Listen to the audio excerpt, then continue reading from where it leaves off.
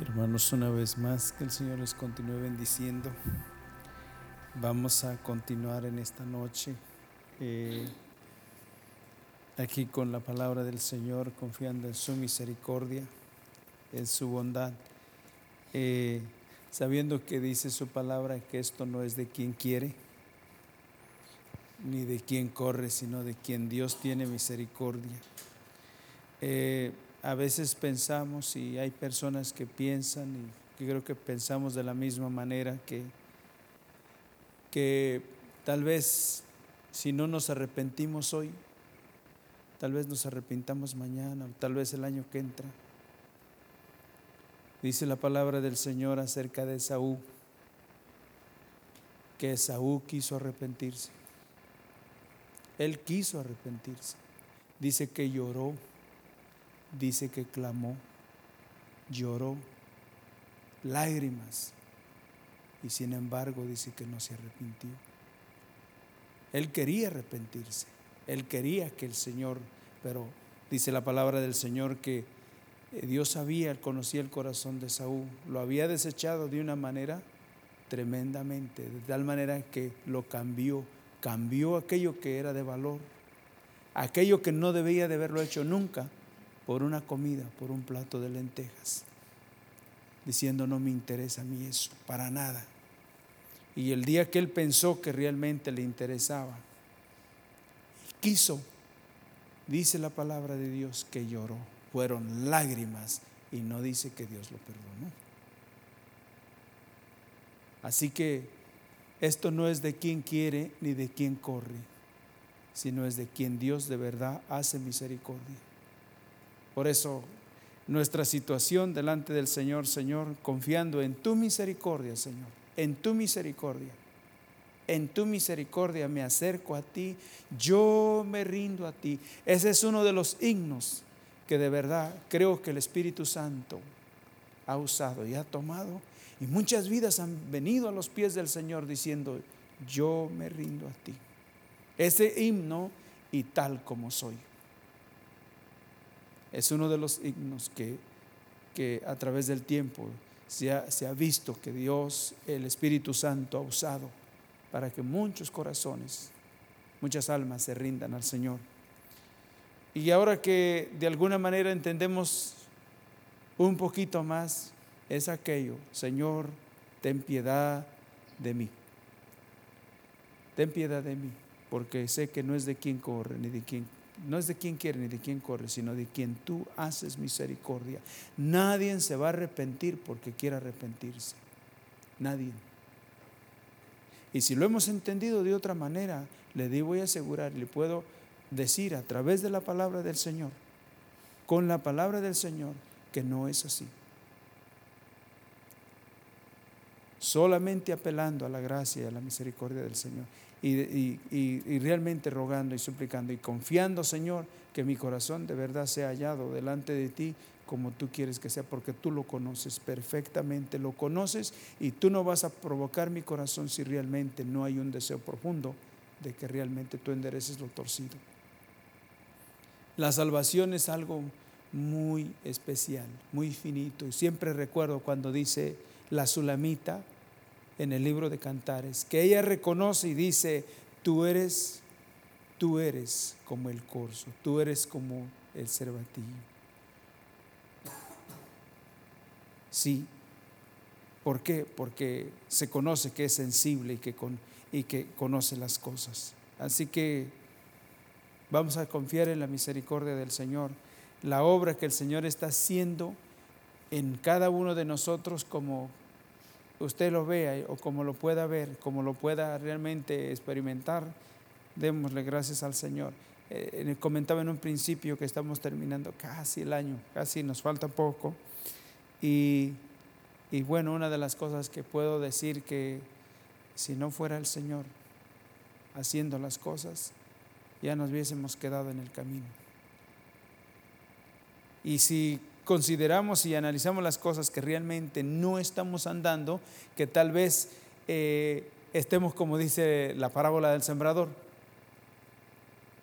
que parte de la semilla no estaba en el camino, sino que estaba junto al camino. Junto al camino, pero no en el camino, que eso hace la diferencia. Y junto al camino, ahí estamos dándole vueltas y vueltas al asunto. Pero en el camino, dice que por torpe que seamos, el que anduviera en este camino, por torpe que sea, no se va a extraviar.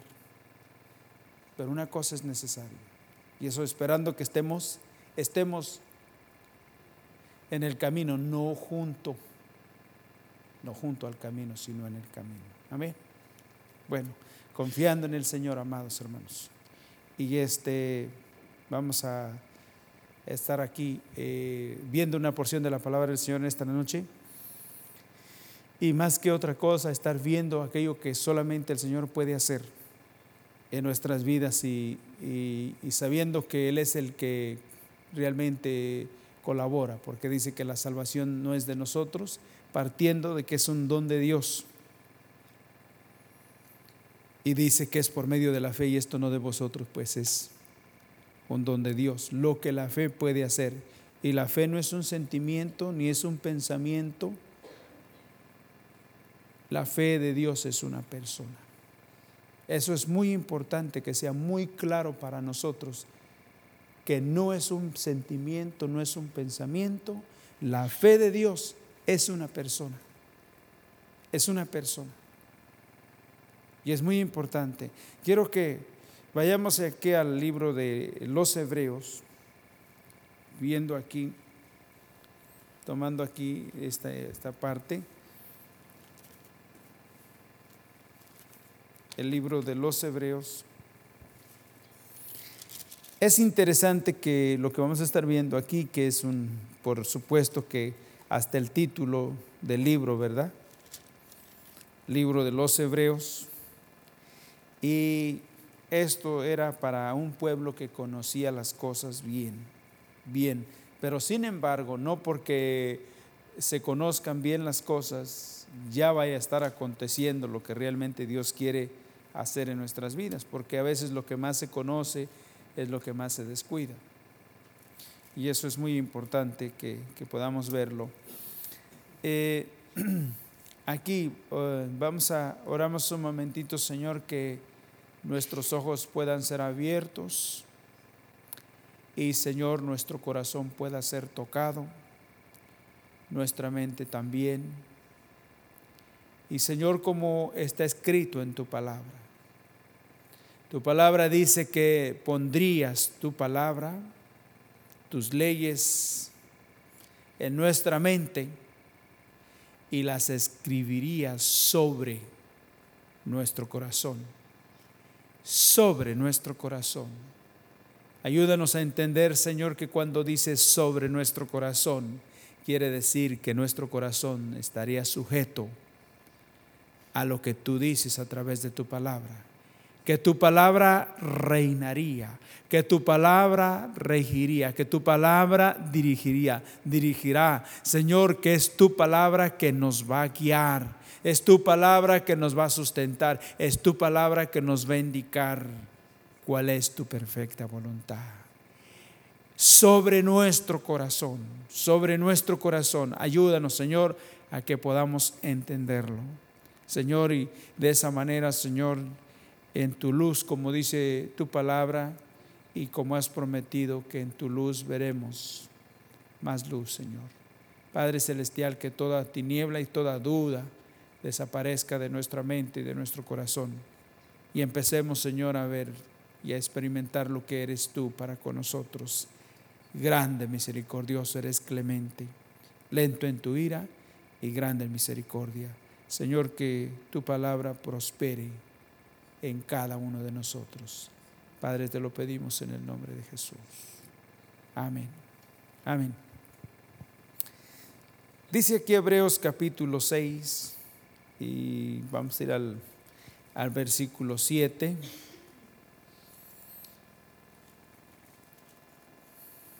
Dice aquí: porque la tierra que bebe la lluvia, que muchas veces cae sobre ella y produce hierba provechosa a aquellos por los cuales es labrada, recibe bendición de Dios. Vamos a ver aquí una, exhorta, fíjense, exhorta a los lectores el Señor. Es la carta a los hebreos, ¿verdad? Y exhorta y les habla aquí de una manera que pueda haber un despertar, y usa un comparativo, usa algo literal para que ese pueblo que conocía, aún en su conocimiento, pudiese haber un despertar y poder analizar las cosas. Y una de las cosas que vemos aquí dice que porque la tierra que bebe la lluvia, la que bebe, no la que no bebe, sino la que bebe, la que recibe, ¿verdad? ¿Qué es beber? La tierra, yo sé que no se trata de la tierra, de esa tierra allá. No, el Señor no está tratando. Usa un ejemplo y nos habla en un lenguaje que nosotros podamos recibir, podamos entender, pero se refiere a nosotros como lo que somos. Nosotros somos la tierra. La tierra, la lluvia temprana y la tardía, habla la palabra de Dios en el libro de los Hechos, que la lluvia temprana y la tardía es para culminar, para empezar y para culminar la siembra. Y el apóstol Pablo nos habla en 1 Corintios, el Señor a través de ellos, que uno sembró y otro regó. Pero ¿quién es el que da el crecimiento? ¿Qué se siembra? ¿Y qué es la semilla? La palabra. ¿Y con qué se riega la semilla? La palabra de Dios es la semilla y la palabra de Dios es con que se riega la semilla. ¿Tiene sentido?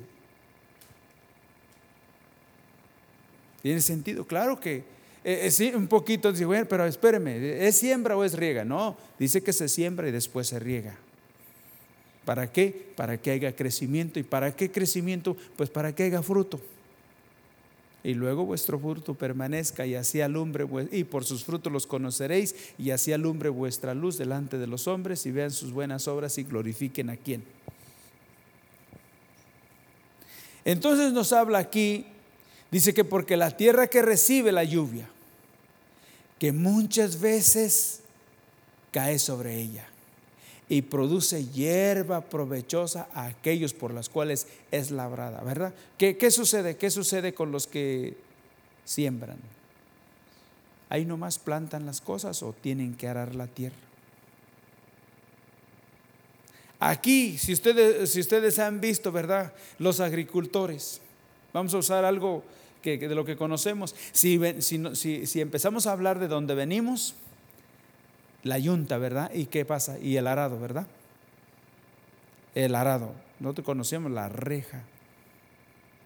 Y cómo esa reja va entre la tierra, ¿verdad? Y va abriendo la tierra, rompiendo la tierra. Y si eso no sucede, pues no se puede sembrar. Para que realmente haya fruto, tiene que suceder eso.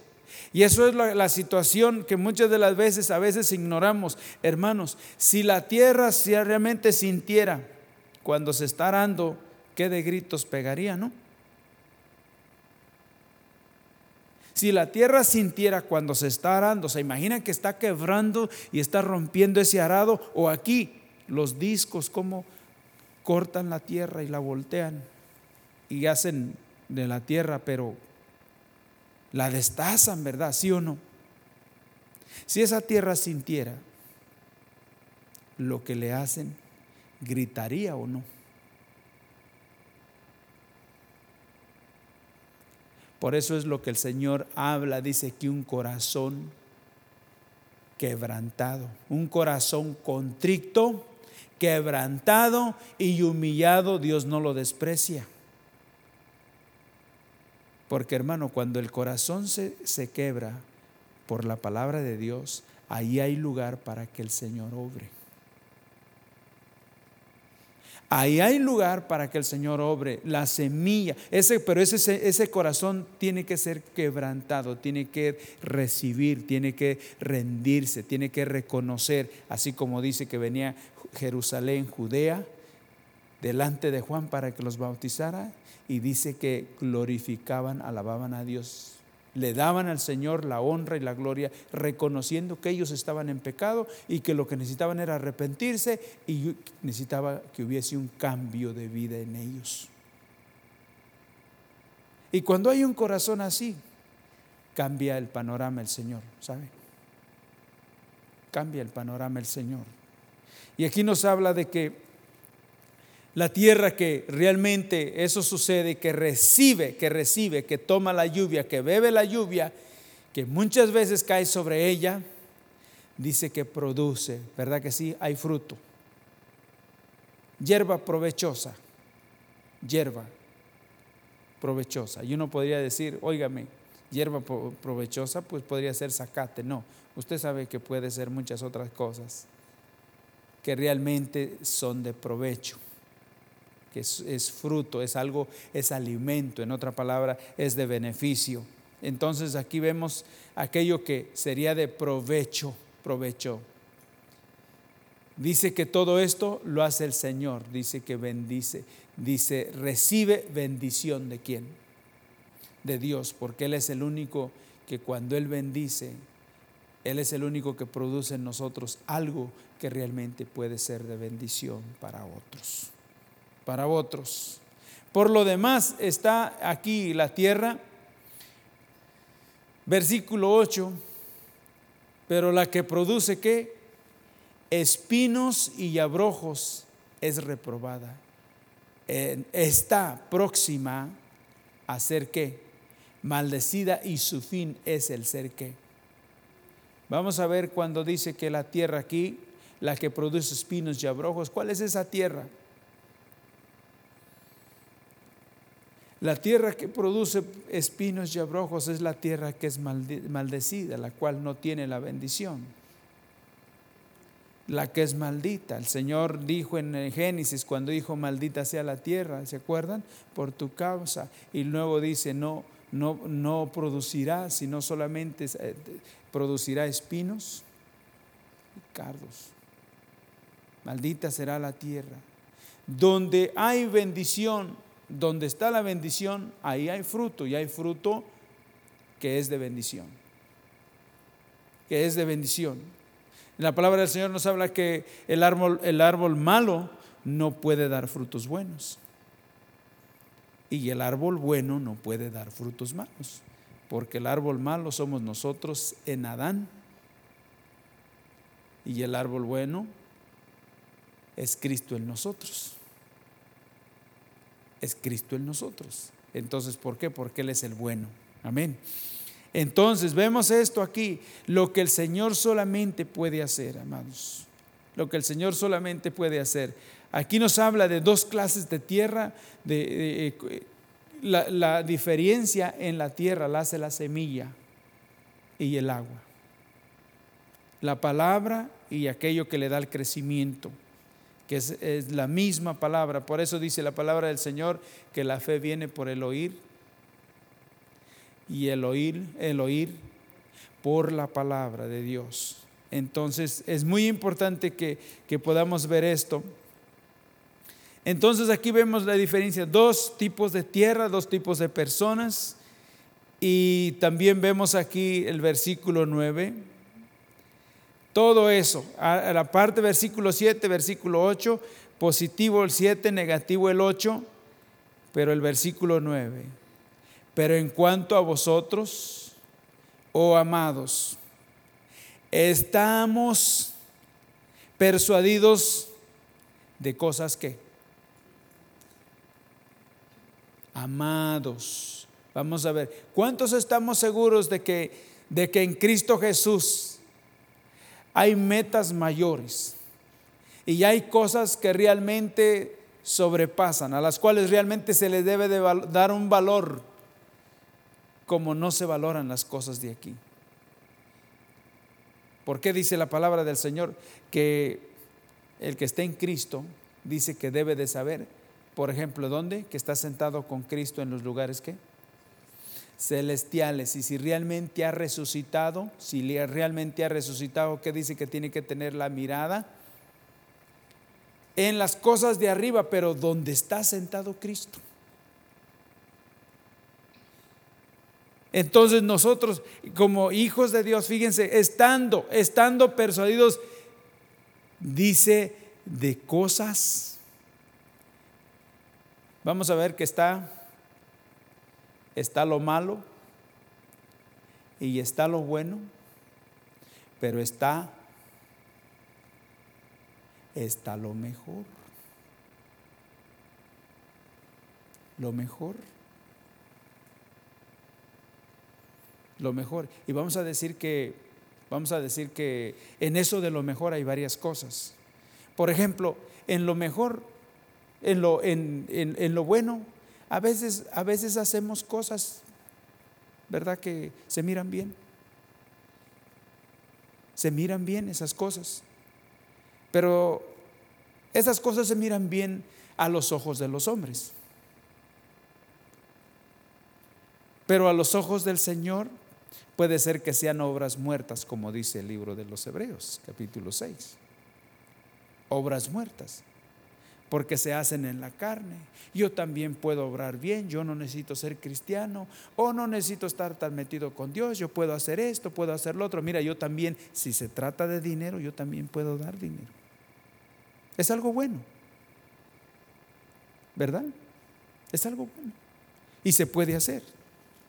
Pero cuando se trata de que estamos persuadidos, estamos sabidos y seguros que aquello que el hombre llama bueno no es lo que Dios califica bueno, que hay cosas que superan en Cristo Jesús, hay cosas que superan a todo lo que el hombre califica bien. Nosotros estamos persuadidos, dice, pero nosotros, oh amados, estamos persuadidos que hay cosas mejores. Y esas cosas no las puede calificar el hombre, solamente Dios. Porque saben que el Señor Jesús hacía cosas mejores que los escribas y que los fariseos. Enseñaba como quien tenía autoridad. Y aun cuando los hombres lo escuchaban, ¿qué hacían? Querían apedrearlo. Y él les dijo, ¿por cuál de las cosas que yo hago me quieren apedrear? ¿Cómo las calificaban los hombres? Pero sin embargo, lo que el Señor Jesús hacía delante del Padre, que decía, este es mi Hijo amado, en quien tengo que. Me gusta cómo Él hace las cosas. Le hubiera preguntado a los escribas y a los fariseos, ¿ustedes están contentos con lo que Él hace? ¿Qué piensan que hubiera dicho? No. Pero hermanos, lo que el Señor y aún lo que el Señor continúa haciendo en nosotros y a través de nosotros son cosas que solamente Dios puede darles el valor. Pero sabemos que hay cosas que superan aquello que pudiera ser bueno. Hay cosas mejores. ¿Y sabe por qué son mejores? Porque lo dice bien claramente aquí. Pero en cuanto a vosotros, oh amados, estamos persuadidos de cosas mejores y que pertenecen. Esas cosas mejores pertenecen a quién. ¿Y quién es esa salvación? Cristo en vosotros, la esperanza de gloria. Por eso es que superan, hermanos, superan las cosas que el Señor hace en usted y en mí. Tal vez no sean tan así, que digamos que qué cosas, pero sí, con tal que Él las esté haciendo, hermanos, es una enorme ventaja. Amén. Estando seguros que aquel que empezó la obra en nosotros es fiel. ¿Para qué? Para perfeccionarla o para terminarla. Es muy importante. Dice que estas cosas mejores pertenecen a la salvación. aunque hablamos así, así se dicen las cosas, así, nos guste o no nos guste, pero las cosas de Dios así son. La honra y la gloria siempre son para el Señor. No hay nada que acreditar, no hay nada de qué jactarse, porque nosotros no hemos hecho nada, empezando con la salvación. Él es el que murió por nosotros, amén. Empezando con ello, Él merece toda la honra y toda la gloria y toda la alabanza, y todo aquello que pudiese ser, dice que pertenecen a la salvación, a la salvación. Una cosa que es importante, ¿verdad? Que nosotros no fuimos salvos, no somos salvos por obras, ¿verdad? No somos salvos por obras, nosotros eso quede bien claro, sino que fuimos salvos para obrar, para obrar. Es como si habláramos de las frutas. ¿Usted cree que puede haber naranjas sin antes haber un naranjo? ¿Ah? Jamás, nunca, nunca. Pero sí el Señor nos ha salvado para que Él obre y su obra se vea en nosotros. Amén. Que es muy importante, muy importante.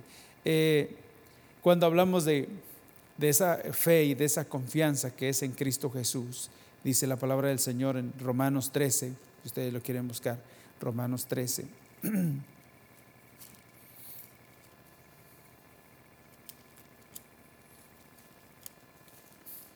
Romanos 13. Que el Señor nos ayude. Estamos terminando un año, casi un año más, y esperando que el Señor esté obrando en nosotros.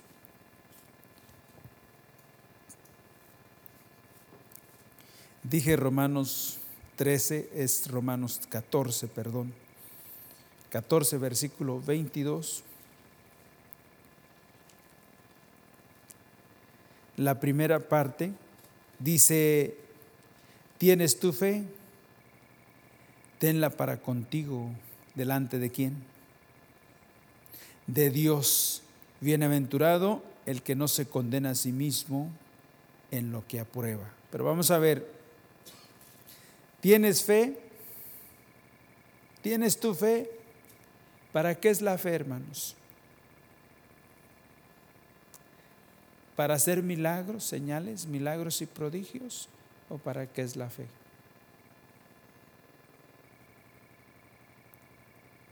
Porque luego a veces pensamos que necesitamos mucha fe para hacer señales, milagros y prodigios. La fe es para estar delante del Señor. Para estar delante del Señor. La fe es para estar delante de Él. Dice que el que se acerca a Dios, dice que tiene que creer que Dios existe y que es galardonador de los que le buscan. Entonces dice aquí que tú tienes fe, dice tenla para contigo, para estar delante de Dios. ¿Por qué? Porque la fe que es Jesucristo, que es Cristo en nosotros, ¿a dónde nos lleva cada día? A tener una relación de padre a hijo, ¿verdad? De padre a hijo. Es muy importante y ese andar se va a ver. Esa realidad del Señor se va a ver en nosotros. Saben ustedes que y esto es muy importante, esperando que cada uno de nosotros consideremos esto, de que el Señor, en otra palabra, predicó a muchos, ¿verdad? ¿Y cuántos realmente le siguieron en ese tiempo, no? 11, 12, y al final no, uno se extravió. Y el Señor Jesús dijo: no temáis manada pequeña, ¿verdad? manada pequeña, porque a vosotros os he entregado el reino, ¿verdad? No temáis, manada pequeña, porque quiero decirle una cosa, que la cantidad siempre es mucho, pero la calidad siempre es ¿qué?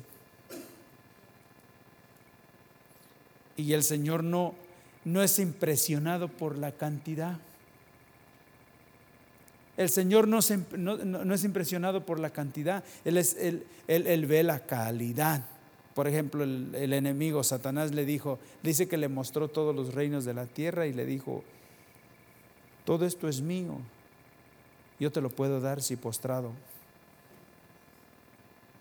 Satanás no iba a impresionar al Señor Jesús con la cantidad.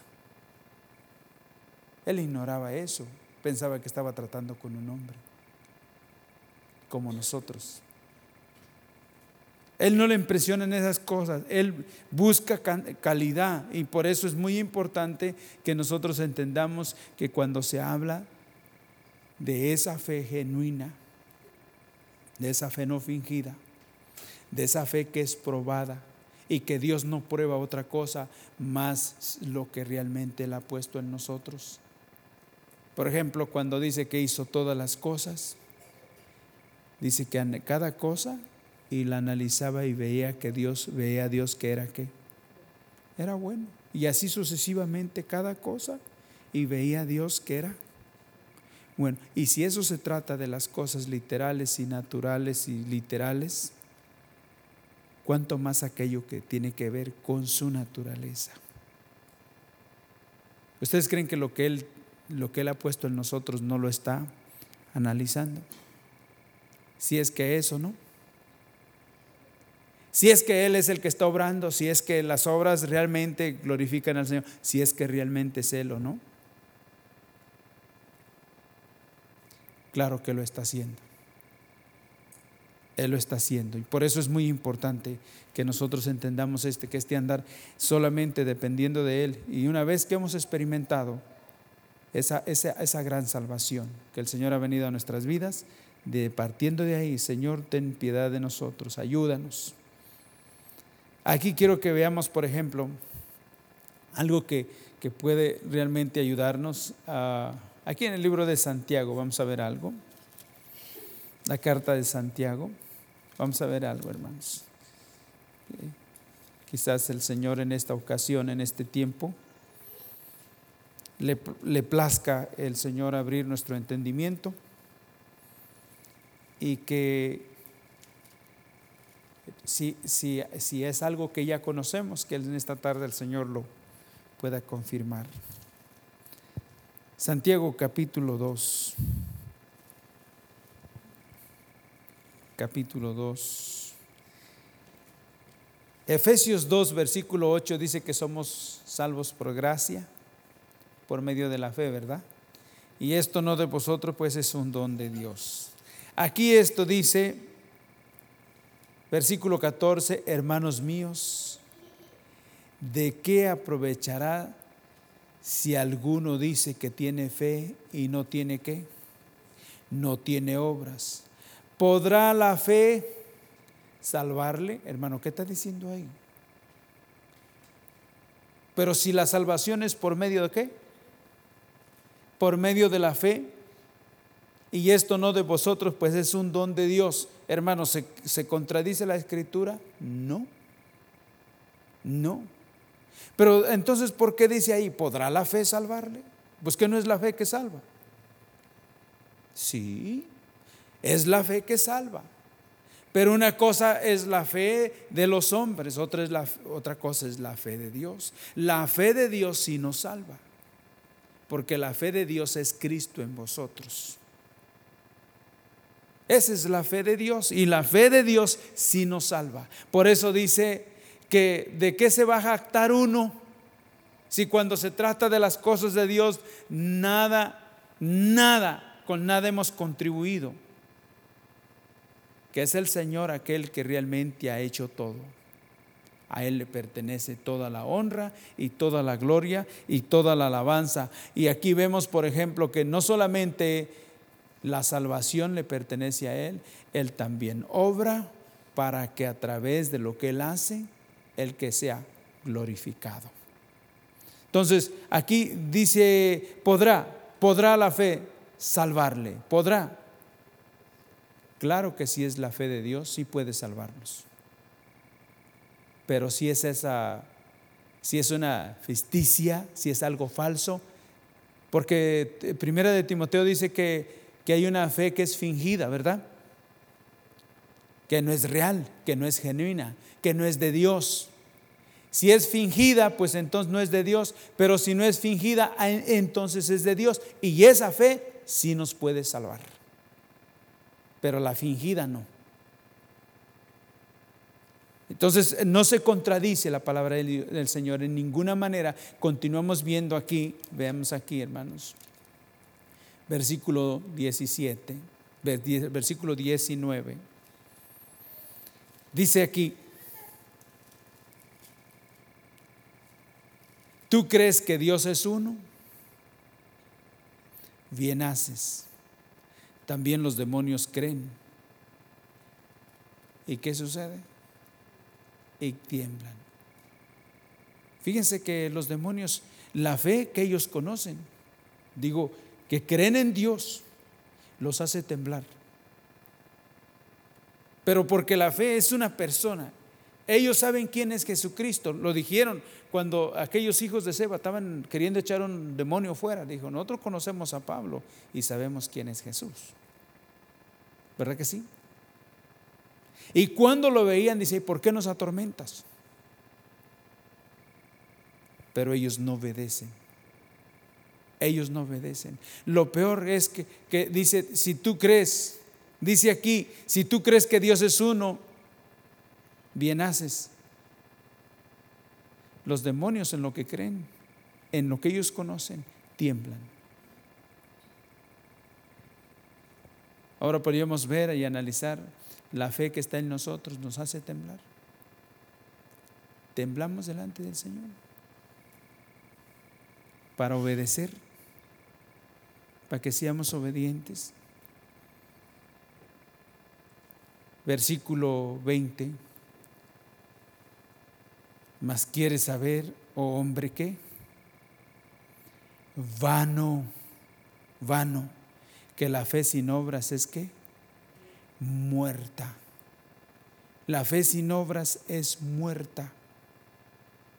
Muerta, no sucede. Decimos que está un obrar ahí de fe fingida, y está el obrar ahí de la fe, que es la fe de Dios, que es la fe no fingida. Hay cosas, dice Hebreos 6, 1 y 2, 2 y 3, que dice que hay obras muertas, que obramos, pero no es el Señor quien hace las cosas. Entonces son obras muertas. Entonces aquí una cosa que dice: hombre vano, ¿verdad? Vano. ¿Qué es una palabra? ¿Qué es la palabra vano? Es que es un como quien dice, vamos a ver, a veces uno ve, ¿verdad?, las cosas, tanto esos elotes, ¿verdad? A veces se ve el tamañote de este tamaño, ¿verdad? Y dice: ay, qué bonito, ¿verdad? Y lo empieza, ¿y qué sucede? Que nomás es el puro lote, ¿verdad? Y también el frijol, vemos la vaina y qué bonita, resulta que la empieza y nomás no tiene nada. Semilla, simiente. ¿Y cómo puede realmente algo así ser una bendición? ¿Cómo puede realmente obrar? En ninguna manera. Entonces aquí vemos esto que dice aquí: Mas quieres saber, oh hombre vano, que la fe sin obras es muerta. Versículo 21.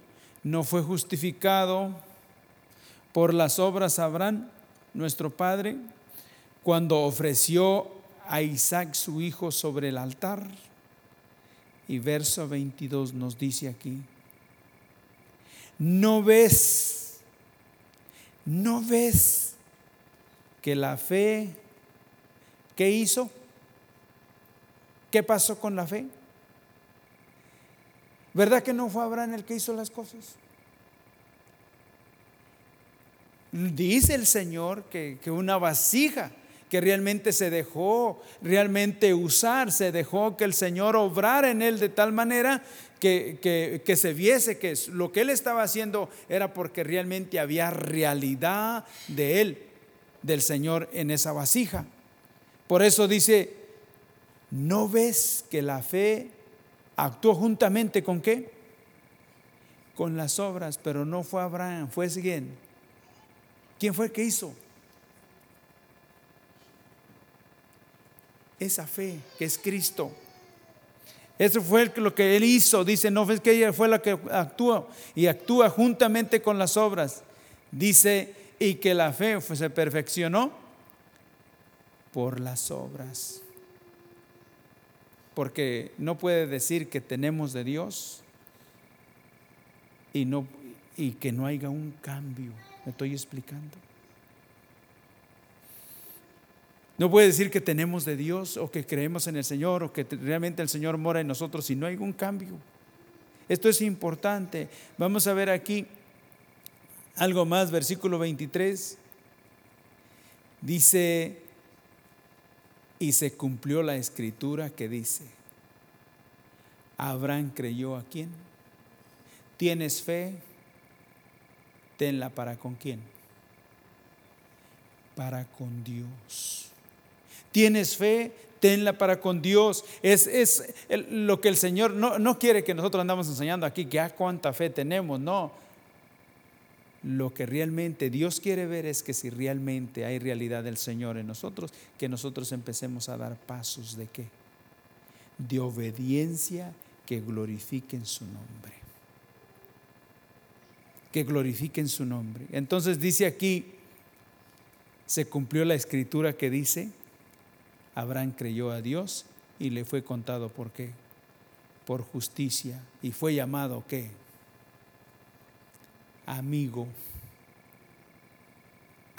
de Dios. Amigo de Dios. Hermanos, hay algo que es interesante, algo que es importante. Nosotros no podemos agradar a Dios y por eso necesitamos realmente pedirle al Señor que nos ayude, porque es Él. Y dejando que el Señor haga lo que Él quiera hacer en nosotros, de verdad nuestro corazón puede cambiar y al tiempo del Señor se puede ver lo que Dios ha prometido, que Él todo lo hizo hermoso en su tiempo. En su tiempo. Pero no puede pasar todo el tiempo y nosotros continuar en la misma situación, porque eso no es así. Él lo hizo todo hermoso en su tiempo. Qué bueno que vemos aquí de qué manera el Señor está haciendo las cosas. A mí me impacta y me llama la atención cada vez que leo la parábola, por decir, de las dos casas. ¿Se acuerdan? Las dos casas. Me llama la atención y cada vez que leo esa parte, a veces aprendo un poquito. Pero en Lucas 6, 46, ¿se acuerdan? Y 48, 49, nos habla de dos casas. Y nos habla, por ejemplo, dice que de aquel que oye mi palabra y la hace, le compararé al hombre, el hombre prudente que edificó su casa sobre la roca. ¿Se acuerdan? ¿Qué hizo primero? Dice que ese que oyó la palabra, dice que cavó y ahondó y puso fundamento. ¿Se acuerdan de eso? Dice que el que oyó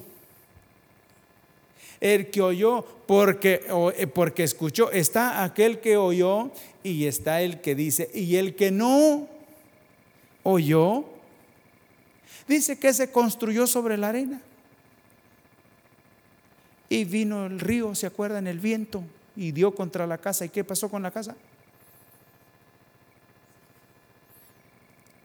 Pues grande su ruina. Y ahí nosotros vemos una casa destruida, una casa que se la llevó un tornado o se la llevó una tormenta, ¿cómo le llamamos? Una creciente, exactamente. Ahí vemos eso. Y no podemos ver más allá. Pero está el que oye y el que no oye. Está el que oye y el que no oye.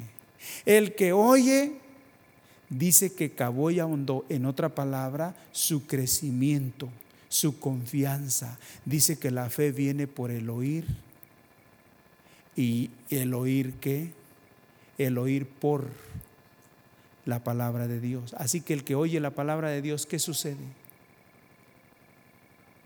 No solamente cree, no, ese toma la palabra de Dios y sigue y da un paso y otro paso y otro paso y otro paso, y su vida está siendo formada, está siendo establecida y está siendo edificada y fincada sobre la roca, porque la fe viene por el oír y el oír por la palabra de Dios.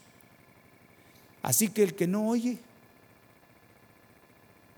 cada vez su vida espiritual va en una decadencia, va en una decadencia y está expuesto a una ruina enorme. No es solamente que veamos dos casas ahí que no, sino está el que escucha, el que oye y el que no oye. Porque el que oye no es solo cuestión de solamente de oír, es que confía en el Señor, y porque confía en el Señor va dando pasos, y esos pasos son muy seguros, está estableciendo su corazón, va afirmando su corazón, va en otra palabra, echando raíces y confiando en el Señor cada día más y más y más y más. ¿Me explico? Está el que oye y el que no oye.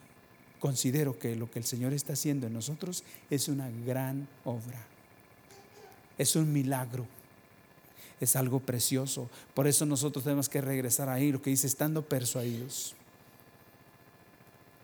de que lo que el Señor está haciendo son cosas mayores. Son mayores porque le pertenecen a la salvación. Le pertenecen a la salvación, amados hermanos. Así que una vez cuando yo veo eso, digo, Señor, ¿de dónde podemos realmente nosotros, Señor, cambiar el panorama si realmente nosotros no podemos?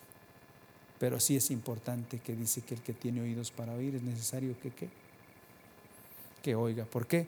Porque la fe viene por el oír y el oír por la palabra de Dios. Quiere decir que cada día, cuando eso sucede, nuestro corazón está siendo edificado y Él nos está llevando de una etapa a otra, y al final nos vemos, amén,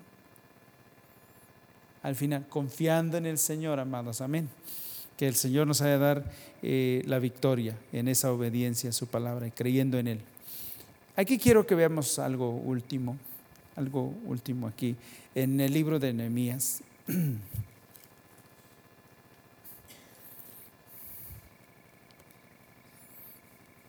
Nehemías capítulo 6.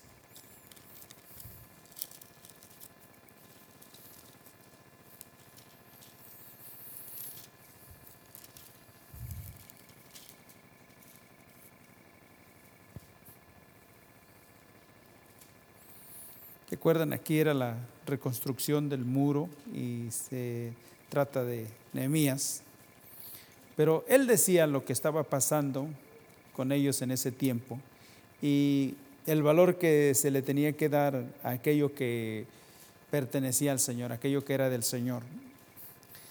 Dice el versículo 3: y les envié mensajeros diciendo, yo hago una gran obra. Aparentemente uno es, ¿verdad? ¿Qué dice? Nehemías aquí decía, yo hago. Y aparentemente uno es, y claro que está el Señor y está ¿qué? Y está la vasija. No se puede negar. Pero vemos aquí y dice, yo hago una gran obra y no puedo ir porque cesaría la obra dejándola yo para ir a vosotros. Eso es algo que vemos ahí. Parece que parece que dice que Él es el que hace. Pero veamos el versículo 9, la última parte. Dice, ahora pues, ¿qué está diciendo ahí? Versículo 9, vamos a decirlo. Porque todos ellos nos amedrentaban diciendo, se debilitarán las manos de ellos en la obra y no ¿qué? Y no será terminada. Ahora pues, oh Dios, ¿qué? Fortalece tú, ¿qué? ¿Quién es el que está haciendo la obra?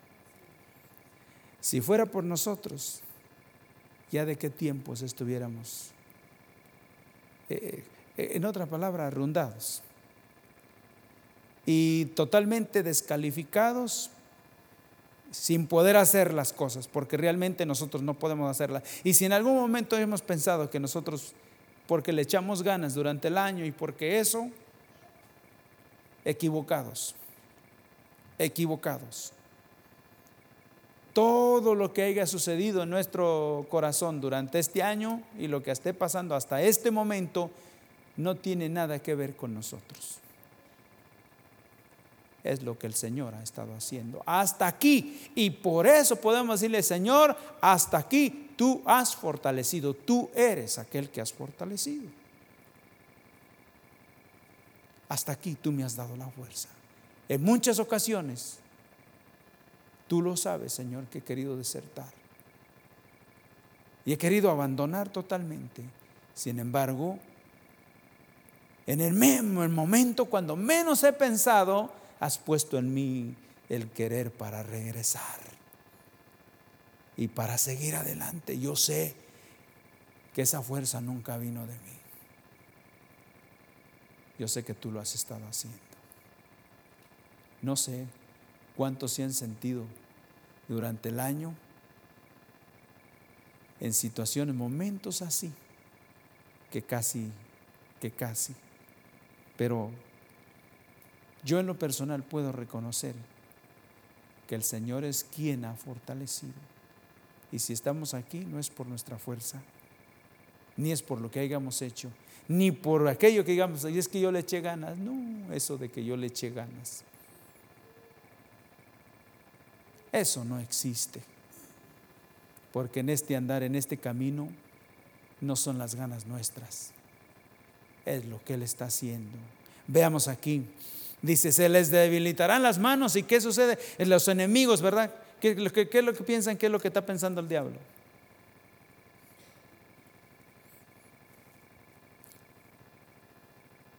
En el 2015 los termino. En el 2015 los debilito totalmente. Ahí no va a haber nada ya. Porque es la meta del enemigo, que ya no haya nada. Pero ¿cuántos están orando para que Dios nos fortalezca? ¿Ah? De veras, hermano, porque si no, el diablo tiene una meta fuerte. Aquí eran los enemigos los que les deseaban esto al pueblo de Dios. Decían, estos no van a salir adelante. Versículo 15, fue terminada pues el muro el 25 del mes de Elú, en 50 y qué, 2 días. Versículo 16, y cuando lo oyeron todos nuestros ¿qué? Enemigos, temieron todas las naciones que estaban alrededor de nosotros y se sintieron como humillados, porque óigame, el que depende del Señor y que el enemigo sabe que Dios está con usted. Luego dice aquí, se sintieron humillados y conocieron que por nuestro Dios había sido hecho esta ¿qué? Lo que nosotros hagamos y lo que nosotros pensamos hacer, el diablo ni un poquito le tiene miedo, ni un poquito. Pero le voy a decir que lo que el Señor está haciendo, Él sí le tiene miedo. Y aquí nosotros necesitamos que nosotros sepamos que lo que está pasando en nuestro corazón, Dios lo está haciendo. Y no va a haber nada que pueda detenernos. ¿Me estoy explicando? Porque es el Señor. Si nosotros lo estamos haciendo, si es nosotros que estamos haciendo así, sin depender de Dios y sin buscar del Señor, sin saber que esto se toma más de una obra muerta, el otro no tiene miedo para nada. Para nada. Pero Él sabe cuando es de Dios. Él sabe cuando es de Dios. ¿Y sabe qué, hermano? Yo quiero que Dios intervenga en mí. ¿Usted quiere que Dios intervenga en usted? ¿Sí? Que los hogares, las casas. Ahora sí le cayó el 20. ¿Qué 20? El Señor me está mostrando las cosas. ¿Cuál 20? Porque estoy entendiendo lo que ahora necesito hacer. Necesito juntar mi casa, necesito orar por mis hijos, necesito entrar en oración, necesitamos restaurar, necesitamos tener altar. Y no es porque me lo estén diciendo en la iglesia, no, lo he entendido que es por mi bien y por el bien de mi casa. ¿Me estoy explicando? Y cuando eso sucede, el enemigo se va a dar cuenta. ¿Y sabe qué va a pensar? Ahora sí se ha levantado una congregación, una iglesia aquí que hay que tenerle. Porque lo que está pasando en ellos es el Señor quien lo está haciendo. Amén. Yo quiero eso, hermanos. Yo quiero que el Señor obre en mí. Quiero eso. Quiero saber que humanamente aquí no hay nada para hacerle frente a un enemigo que tenemos tan poderoso. Porque Satanás es un ser muy poderoso. Muy poderoso. Que con nuestra fuerza, ni para qué. Ni para qué. ¿Entendemos, hermanos? Que el Señor nos ayude. Amén. Hasta aquí el Señor ha fortalecido nuestras manos. Y Él es el que va a terminar esa obra. Porque dice que fue terminada. Lo que Él empieza, lo termina. Amén. En medio de toda la oposición, en medio de todo lo que venga. No sé, pero ¿cuántos quieren que realmente sea el Señor quien intervenga? Sí, que cambie nuestro corazón, nuestra casa. De verdad, hay algo diferente en nuestra casa, nuestras vidas. Y como consecuencia, pues va a haber algo precioso aquí en la congregación. Porque nosotros formamos esta congregación, las familias, los que estamos acá, los que hemos sido salvos. Amén. Que el Señor nos ayude. Vamos a estar terminando y que Dios tenga misericordia de nosotros. Señor, te damos gracias. Gracias por escuchar nuestra grabación de Pacto de Gracias, Campus, Arkansas. Para más información, visítanos en nuestras páginas web pactodegracia.org.mx y facebook.com/Pacto de Gracia Warren.